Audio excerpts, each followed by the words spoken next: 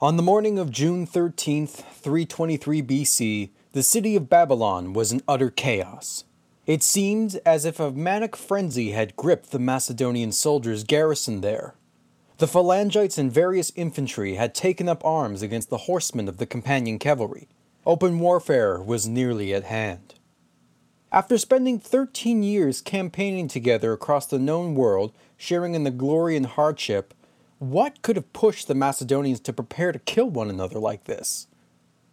Well, the Macedonian king, Alexander the Great, had died only a few days prior, and left behind an empire so unimaginably vast and wealthy that it seemed ripe for the taking. It was a chilling preview for the next 30 years as the successors of Alexander, known as the Diadochoi, would become enraptured in the wars, political intrigue, and marriage alliances that would draw the map of the Hellenistic world. Join me in our first episode of a new series covering the wars of the Diadochoi, entitled To the Strongest.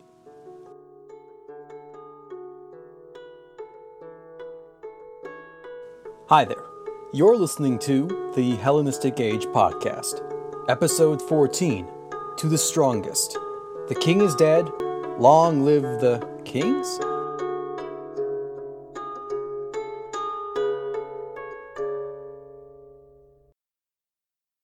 In the wake of King Alexander's death, the leading officers and marshals of the Macedonian army had arranged a meeting in the ancient city of Babylon to discuss the matter of kingship, which had now been thrown into a succession crisis. Alexander died before he was able to produce a male heir to the throne of Macedon, and also failed to name a successor. The council deliberated on the matter, and a number of options did come up. The most immediate choice was a man named Aridaeus, a son of Philip II and a half-brother of Alexander. And since he was in Babylon at the time of the king's death, there would be no need for a period of interregnum. The biggest problem was that Aridaeus was considered mentally disabled and was probably epileptic as well, and thus he could barely manage the kingship. The other alternative was through the principal wife of Alexander, Roxana. She had conceived some time before Alexander's death, and the child born would thus be the progeny of Alexander and of the Argead line. The difficulty was that it was impossible to tell if the child was to be a male or female, since only the males could inherit the throne of Macedon, and given that Roxana was a Sogdian princess, the child would also be of a mixed ethnic stock. Debate and arguments flared as plans were proposed and cast out. Though not spoken of outright, there were other candidates to rule the empire not of the Argead family line. The most prominent of these was Perdiccas, the Chiliarch, or second-in-command of the Macedonian forces. He had acquired the trust of Alexander while on campaign, to the point where he had been bequeathed the position of Chiliarch, formerly held by Hephaestion, the close friend of the king. Perdiccas had also received the royal signet ring from Alexander while upon his deathbed. In Perdiccas' viewpoint, Roxana's child should be next in line to the throne. His motives, though, were obvious. Boy or girl, the child would be unfit for rule for the next 18 years, and would need someone to stand in as regent. And who else would be fit but the most loyal of Alexander's men? Perdiccas' pushiness on the issue, and how hastily he arranged the meeting, were possibly because of another unspoken candidate. Craterus. Craterus was the talented general who commanded the phalanx, demonstrating his own adaptability at operating independently during the Indian campaign and the returning march home. Unlike Perdiccas, he had the loyalty and respect of the army, and was also closely located in the inner circle of the king. Alexander's supposed last words, toi kratisto, which translates to the strongest, was suggested by some ancient and modern authors that he was really trying to say toi krateros, giving the kingship to Craterus. It is with good reason that Perdiccas should seek to outmaneuver Craterus, who was currently in Cilicia, leading some 10,000 Macedonian veterans back to Macedon before getting word of the king's death. With Perdiccas' proposal came rebuttal.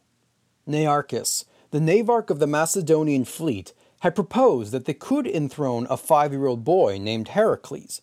Heracles was reputedly the illegitimate offspring between Alexander and a Persian mistress, but he was also readily available in Babylon.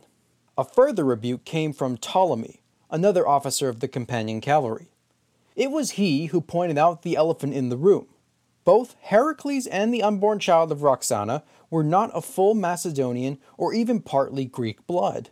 They would be of half Asian stock from wives taken as part of conquest, and the conservative Macedonians could never accept it. He then put forth a proposition where the officers will keep business of the empire, as per usual, where they will come together as some sort of ruling body and watch over the satrapies assigned to them. Outside the supposedly restricted council of nobles, the rank-and-file soldiers were basically barging their way into the meeting room. The Macedonians were divided into two camps upon who should receive the kingship. The infantry, comprised of peasants and members of the lower class, leaned towards Aridaeus. Despite his infirmities, he had the blood of Philip II in his veins, and was a Macedonian of the Argead family line. This, coupled with the gradual distancing between Alexander and the memory of Philip II, the one who raised them from backwater to premier hegemon of Greece, made them side with Aridaeus. The cavalry, on the other hand, comprised of nobility and Alexander's close associates, maintained that Roxana's child would be the rightful heir. Things came to a boil when an officer named Meleager rallied the infantry, nearly inciting a riot in an effort to demand Aridaeus be enthroned. The infantry and cavalry had squared off, but nothing came to pass, given Perdiccas ordering a retreat from the city, allowing it to be taken by Meleager. It was a tactical retreat though, since it meant Babylon could now be besieged. In the end, cooler heads prevailed. It was by the efforts of Eumenes of Cardia, the Greek secretary of Alexander, that a compromise would be made. What would be called the Partition of Babylon effectively laid out the plans of the kingship and how the empire was to be run. In it, both Aridaeus, now called Philip Aridaeus, and the unborn child of Roxana, if it was a boy, would rule as joint kings. This kingship would be secured by Perdiccas' job as, quote, protector of the kings, giving him control over the bulk of the empire in Asia, while Meleager would serve as second banana to Perdiccas. Craterus would be given the rather ambiguous title of, quote, protector of the kingdom. The last figure would be Antipater, who had served as standing regent of Macedon during Alexander's campaigns, before being forcibly retired thanks to the efforts of Olympias, Alexander's mother. Antipater was to be given the title Royal General of Europe. In time, Roxana would give birth to a boy, and he was promptly named Alexander IV and made joint kingship with Aridaeus. Well, this lasted for a mere few weeks before Perdiccas had decided to shake things up. Unhappy with the prospect of sharing power with Meleager, he decided to lull his counterpart into a false sense of security. After arranging a display of reconciliation between the two, Meleager and 300 of the ringleaders of the plot to put Aridaeus on the throne were arrested on counts of sedition, and were executed by being trampled to death by war elephants. Perdiccas was not messing around. Perdiccas had also arranged another meeting, where he divided the administration of the empire, giving the position of satrapies to the officers present. Now, I don't expect you to have the patience to listen to me recite each satrapy and the current ruler, but I will list the most important here. Antipater and Craterus were to receive joint command of Europe, including Macedonia and Greece. Ptolemy was insistent that he be commander of Egypt, and he was happily given it. The commander Lysimachus would control Thrace. Antigonus Monophthalmos, meaning the one-eyed, was given southern Asia Minor, and unlucky Eumenes of Cardia received Cappadocia and Paphlagonia in eastern Asia Minor. Though the accords may have been settled in Babylon, it wasn't just the center of the empire that was thrown into chaos upon Alexander's death. Next, we will turn to Greece, where a rebellion was being fostered right on the home front of Macedon.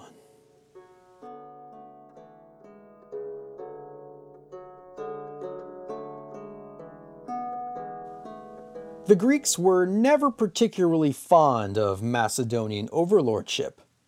In the wake of Philip II's assassination in 336, they attempted to throw off the yoke in the hopes a succession crisis would stall any potential retaliation. This was a fool's hope, and any rebellious poleis laid down their arms after Alexander quickly retook control and ordered the city of Thebes to be burned down to the ground, as a warning against any future endeavors. But this wasn't the only time a revolt in Greece would occur during Alex's reign, when in 331 the Spartan king August III tried defeating the forces of Antipater, until being killed that same year during the Battle of Megalopolis. Things in Greece remained relatively quiet for the next 8 years, until a number of events would rekindle the fires of freedom yet again. In 324, at the Olympic Games, Alexander ordered the Exiles Decree. This was a proclamation that all of the exiles of the cities of Greece would be allowed to return to, or rather be brought back to, their home cities. This was done because Alexander wanted a number of loyal former exiles to be placed in each city to prevent rebellion. But at the same time, he wanted to try and limit the amount of Greeks running around as mercenaries for hire in Asia. Some of the general population was pleased by this, but it also indicated that Alexander was going to act a bit more overtly autocratic, despite his standing as strategos of the Corinthian League, which now had begun to lose its illusion of autonomy. The cities of Athens and Aetolia were particularly furious, because both the Athenian-owned Samos and the Aetolian-owned, pardon me for this pronunciation, Oeniadae, were both taken territories from their original inhabitants who were exiled. They would not accept having to withdraw their citizens that repopulated these cities, and worse, they would probably have to deal with the former exiles who would likely want revenge. In addition to this, a man named Harpalus showed up in the city of Athens. To say showed up is a bit of a misnomer though. Harpalus had served as royal treasurer while Alexander was campaigning out east, but he had mismanaged the wealth and actually embezzled and stole several thousands of talents worth of silver. He had already been caught and reprimanded by Alexander already, but his greed got the better of him, and he certainly would have been executed when Alexander caught him again. So, before the king returned to Babylon, Harpalus fled with about 5,000 talents and roughly 6,000 mercenaries, eventually fleeing to the city of Athens. There he cultivated a friendship with the Athenian orator and anti-Macedonian firebrand named Demosthenes. At first, Demosthenes was horrified at Harpalus' appearance, fearing that Alexander's wrath would be brought down upon the city for harboring a fugitive. But the potential usefulness of the wealth and soldiers for the anti-Macedonian cause proved irresistible to the staunch patriot. He was exiled from Athens on charges of bribery, but the timely nature of Alexander's death had him recalled back home, to serve as the figurehead of the new Hellenic War to recover the freedom of the Greeks. In secret, the Athenians would make their move. In the autumn of 323, they placed Leosthenes, a respected military man, as commander of their forces, and he used Harpalus' money to acquire arms, armor, and mercenaries, while at the same time instituting levies across Greece. The Aetolians and various other poleis gathered more manpower, and the Athenians acquired a set of triremes. The army numbered around 25 to 28,000 soldiers, with 200 ships. Not all were caught up in the fires of freedom. Those like the Athenian statesman Phocion, who declared that, quote, "Our citizens are all buried at home in their own tombs," and also commented about the forces of Leosthenes, saying, quote, "They are good enough for a sprint, but if it is to be a long race, then I fear for Athens." Back in Macedon, Antipater was in a panic. Word reached him of the upstart Athenians, but his abilities were limited. Manpower was short, since the bulk of the military-aged men were sent as replacements to Babylon a few months prior, and the marine tradition was never as well developed in Macedon as it was in Athens. The total forces immediately available to Antipater numbered around 13,000 with 100 triremes. Antipater called upon Craterus, who was in Cilicia at the time, with the 10,000 veteran Macedonian troops returning home, to come and help as fast as he could. In addition to Craterus, with little options available, Antipater asked for the help of one Leonatus, reinforcing the proposal with a marriage alliance to one of Antipater's daughters. Leonatus was a former bodyguard of Alexander and acting satrap of Hellespontine Phrygia. He and Antipater never really liked each other much, But the real desire of Leonatus was to probably acquire the hand of Cleopatra, the half-sister of Alexander and daughter of Olympias, and potentially get the throne of Macedon. Cleopatra had sent correspondence to Leonatus proposing marriage, very likely at the insistence of Olympias, who probably sought to counter the marriage offer of Antipater and get rid of the old fool once and for all. It should be mentioned that this is the period where women begin to play a more pronounced part in the affairs of Greek and Macedonian politics. Olympias could never accept being demoted to a secondary wife of Philip II, and even from her self-imposed exile in her native Molossia in Epirus, she had sought to channel her ambition through Alexander. News of her beloved son's demise was probably crushing to her, but it also meant that she was no longer going to be safe in a world without Alexander. She would take charge of her own safety, that of her daughter-in-laws Rakshana, and her grandson Alexander IV, and she would let no one stand in the way of the young child taking the title of Basileus. What would be called the Lamian War would begin on the outskirts of a town, conveniently called Lamia, located in central Greece near the famed pass of Thermopylae. Antipater had attempted to halt the progress of Leosthenes, but was overwhelmed by the latter's numerical superiority and retreated back to the main town. The Greeks then put Antipater under siege, but the Macedonians defended the citadel for several months, and even managed to kill Leosthenes with a well-placed stone to the head. The new Greek commander Antipholus could not break into the city, and the Greeks eventually gave up the siege in the spring of 322. This was likely spurred on by the arrival of Leonatus and his army of Macedonian reinforcements. The battle was tough, and it was thanks to the dogged determination of the Greeks and the outmaneuvering against Leonatus that victory for the rebels was gained. Leonatus himself was surrounded and killed, and the remaining survivors fled back to Antipater's camp. All seemed bleak for Antipater, until the arrival of Craterus with the 10,000 veterans in the summer of 322. Combining their forces with the surviving Macedonians, they numbered about 45,000 soldiers, larger than the remaining 25,000 Greeks. On September the 5th, the combined forces of Antipater and Craterus took the field, and crushed the Greek coalition, effectively ending any large-scale resistance. Most of the cities had surrendered, abandoning their Athenian allies. The people of Athens were terrified, thinking they'd be the next Thebes. Antipater was not as vengeful, though he would demand the complete submission of Athens, reducing the democracy to the rule by the statesman Phocion, and relocated several thousand Athenian citizens across Thrace and have a Macedonian garrison installed inside the city. In a moment where the sword actually is sometimes mightier than the pen, Demosthenes had fled Athens and committed suicide rather than letting himself be taken prisoner. A statue of Demosthenes was then erected with the fitting inscription, quote, "If only your strength had been equal, Demosthenes, to your wisdom, never would Greece have been ruled by a Macedonian Ares." For his services in ending the Lamian War, Antipater rewarded Craterus with the hand of his eldest daughter, Philia, forming an effective alliance against the now concerned Perdiccas. Let us turn to events in the East, where Perdiccas was dealing with some problems of his own. But first, a word from our sponsor. This episode is brought to you by Audible. Now, if you're anything like me, you're often commuting, working out at the gym, or just doing boring old chores around the house, and it's hard to find time to settle down and read a book. That's why I like to use Audible. Audible provides an unparalleled library of audiobooks, original shows, and more, right at your fingertips, making it easy to take your favorite books or new finds on the go. As a special treat, Audible is currently offering a 30-day free trial membership. That's right, free. And you get a credit to the audiobook of your choice.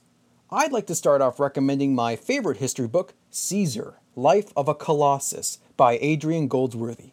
Covering the life of the most well-known Roman in history, Julius Caesar, Goldsworthy illuminates the troubled final years of the Roman Republic and shows the consequences of one man's pursuit of power. To get this book for free and to find out more, go to audibletrial.com/Hellenistic Age Podcast. That's audibletrial.com/Hellenistic Age Podcast and get started today.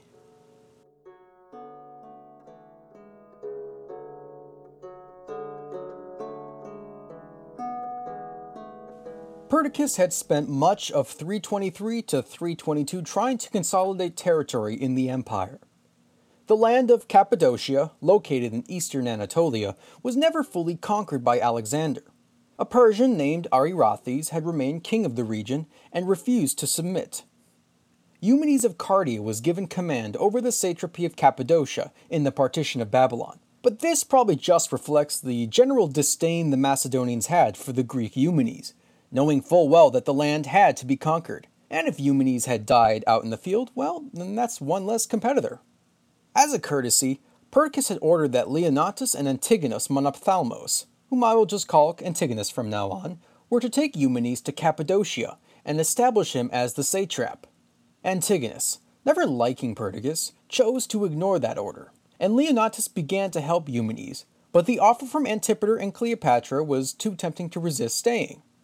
He did try to get Eumenes to join along with him after revealing the letters from Cleopatra, but Eumenes, knowing that Antipater hated him personally, and believing that Leonatus was foolish and unstable, chose to flee back to Perdiccas in Babylon, with cavalry and about 5,000 talents, where he told the region of Leonatus's and Antipater's schemes. Perdiccas showered this loyalty with a position of high council, and he himself led an army to properly conquer Cappadocia. Arirathes was eventually caught and crucified in 322, finally securing the province for Eumenes to control. Eumenes, despite having no command experience, would turn from relying solely on the forces of the other Diadochoi into a general of his own right. He would use his intelligence and organizational skills to re-establish order over disobedient Macedonians in the satrapy of Armenia, creating an effective fighting force with a well-trained army of at least 6,000 shock cavalry, paid for with his own funds. It was remarkable, and probably a bit unnerving to the other Diadochoi, to see a Greekling secretary eventually become a competent commander at the head of a respectable army in a few short months. It seems that marriage and warfare go hand in hand when it comes to the Diadochoi. In 322, Perdiccas was approached by Cleopatra for a marriage alliance, also spurred on by Olympias. One small problem, though. Perdiccas was already technically married, or at the very least engaged to Nicaea, a daughter of Antipater. This original match was probably to stay on good terms with Macedon in order to continue the flow of new Macedonian recruits for the army. But why buy the milk if the whole cow is free? Now, that doesn't sound quite right, but it was clearly a more attractive offer to potentially get the entire kingship. And for Olympias, it was more tolerable to have Perdiccas as an enemy of Antipater rather than his friend. Perdiccas decided to do some more double dealing and continued to pretend to be married to Nicaea, while also accepting the offer of Cleopatra. Antipater, despite approaching his late 70s, was still as clever as he was observant. He quickly caught on to this sham and was infuriated by Perdiccas' betrayal. Events between 322 and 321 are a bit confusing, but there seems to be a story about a possible marriage alliance between Adaea, a niece of Alexander the Great, to Philip Aridaeus. The mother, named Sanaine, was on her way from Macedon to Asia Minor, when somehow a scuffle broke out between the escort of the two women and the envoys of Perdiccas, resulting in the death of Sanaine. This really did not go well in Babylon, where the soldiers rioted in question of why women of the house of the Argeads were killed. Things went from bad to worse when Antigonus arrived on the scene. I mentioned that Antigonus had refused to aid Eumenes in his conquest of Cappadocia, despite being ordered to do so by Perdiccas himself. Things remained relatively uneasy between them until the autumn of 321, where Perdiccas summoned Antigonus to explain himself for his actions earlier. Realizing that he was now caught between two sides, one led by Craterus and Antipater, and the other of Perdiccas, and also realizing that Perdiccas probably was going to have a quote-unquote accident befall him when he arrived in Babylon, Antigonus decided to cast his lot. He fled to Europe, informing all of the drama that had occurred in Babylon with the death of Sanaine and the marriage alliance with Cleopatra. This incensed Antipater, and calling upon Craterus and Antigonus, war was now brewing, and there was little hope of peace. But it wasn't marriage alliances or murder that would be the great catalyst to begin the first war of the Diadochoi. It would actually be a corpse. Not just any corpse, mind you, but that of Alexander the Great. Immediately upon his death, the embalmers of Babylon went to work to preserve the king's body as best as they could, given that the heat of the region would quickly disfigure a corpse in no time. One of the great questions of the time was, where should Alexander's body be interred? Should it be brought back to Macedon and entombed in Agiai with his father Philip? Should it be kept in Babylon, his center of power? Or, according to a last wish of Alexander, should it be put in the temple of Zeus Ammon at the Oracle of Siwa in Egypt? This may seem a bit much to us, but the location of his burial would be extremely important. About as large in death as he was in life, the body of Alexander had transcended the physical. The body achieved a status as some sort of talisman, which bequeathed the owner of it with an aura of legitimacy and divine favor. And part of the rules of the Macedonian kingship was that the next in line must be the one to bury the predecessor, lest any evil fortune or lack of symbolic gestures tarnish the reputation of the new king. So, what happened to it? Well, the answer to this question would be forced through the figure I have mentioned little about in this episode: Ptolemy, son of Lagos, soon to be known as Ptolemy I Soter. As I mentioned earlier, Ptolemy was granted control of the Egyptian satrapy in 323 at the partition of Babylon. He himself never seemed particularly interested in the unity of the empire, nor seeing an Argead on the throne. Instead, he was content with becoming a pseudo-king in his own right, in Egypt. Egypt itself was an extremely fertile satrap, producing a huge amount of grain thanks to the seasonal flooding of the Nile River. There also was a huge stock of money, numbering 8,000 talents, left there by Alexander in the previous satrap, which technically belonged to the king of Macedon, but Ptolemy just seemed to overlook this fact and appropriated it to his own funds. Ptolemy's rationale was never to try to get the whole empire like Perdiccas or later Cassander, but instead rule out over a province comfortably carved out in a manner that was more diplomatic than aggressive. So when Ptolemy took control in 323, he made some extra efforts to increase his hold over the region. He illegally annexed Cyrene and married a daughter of Antipater, leaning towards a division with Perdiccas. The most outrageous act by Ptolemy would still yet occur. In 321, the funeral carriage containing the body of Alexander was traveling in Syria. The casket and carriage, which is described as being decked out in gold and silver, with ivory towers and jewels peppering the sides, with friezes depicting his great victories over the various nations he had conquered, and representations of the gods and goddesses who stood by the king throughout all of his campaigns. Things went awry at this point, because the escort provided by Perdiccas was either driven off by the forces of Ptolemy or bribed, and the body was hijacked and dropped off in Memphis and eventually Alexandria, where it would remain for the next several hundred years. This betrayal would put the final nail in the coffin. No pun intended.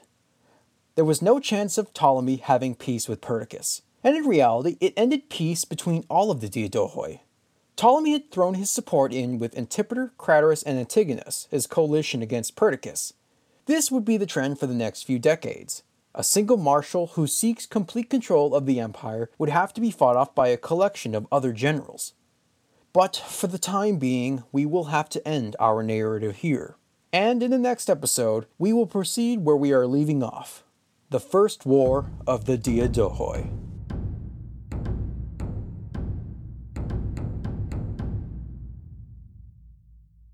So ends another episode. I hope I've been able to provide a good survey and not overwhelm you with this period, since it's very complicated with far more prolific characters than the Alexander saga. Things can get confusing, but I hope to remedy any issues with an announcement. I now have a website. So each episode page will be packed with my sources, helpful images, and maps to accompany you if you need any assistance.